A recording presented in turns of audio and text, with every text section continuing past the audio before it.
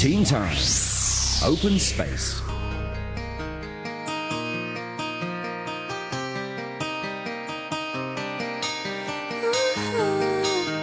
In tonight's Open Space, we are joined by students from Wesley College. Welcome! We're going to have them introducing themselves. I'm Maggie and I'm from Form 6A. I'm Fanny from 6A.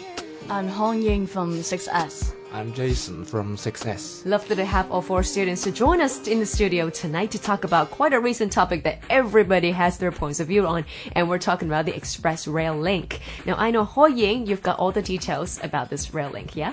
Yeah. On 20th of October in 2009, the chief executive authorized the scheme of the Guangzhou-Shenzhen-Hong Kong Express Rail Link.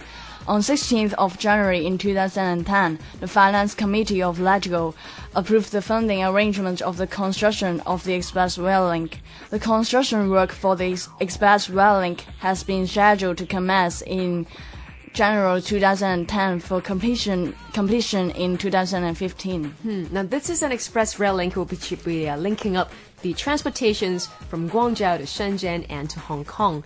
I want to know about Maggie's point of view. How do you feel about this whole scheme? Oh, well, I strongly disagree with this policy.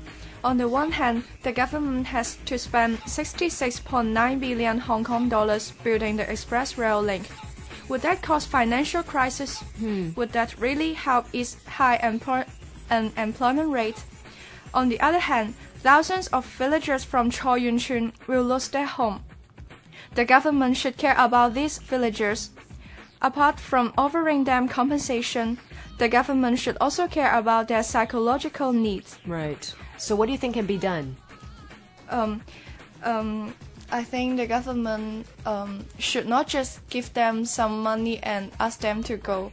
The government should make another good plan, maybe just avoid to let the rail between Chao Yun Chun. Yes. Okay. And now let's go to Jason. How does this railway make you think about the policies that the government is going through? I think the government just didn't do enough consultation. What we need is democracy, and therefore transparency is really important. And if the government acts without sufficient consultation, I think we can't bear it. I think that is the main issue of why this is such a hot topic, because I don't think that anybody is against the thought or the concept of having more communication with China, because that is what everybody is thinking ahead when they, think what they're going to do in the future. But it's more about how people will actually react to this plan. Vanessa, I know you've got some different points of view when it comes to this express rail link that's linking up Guangzhou, Shenzhen, and Hong Kong. Yes, I support the plan. First, if the rail is introduced, passengers will have the traveling time to Guangzhou shortened from 100 minutes to 48 minutes. The traveling time will be shortened by more than half as compared with the traveling time of taking ordinary trains. This will provide a faster, more comfortable alternative in transport, which will greatly facilitate Hong Kong's integration with the Pearl River Delta, Yangtze River Delta, and the northwestern and the northeastern regions of China. And second, the economic benefits it will bring are obvious. Linking Hong Kong to the Chinese mainland's high-speed rail link system will make good economic benefits of 87 billion Hong Kong dollars in the first 50 years.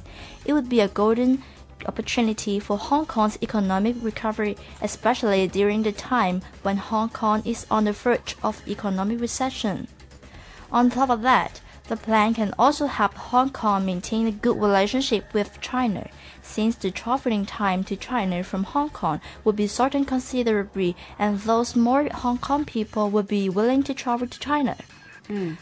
Also, if the plan is not implemented, Hong Kong will be marginalized, since there is no economical and convenient value by which people can travel between China and Hong Kong.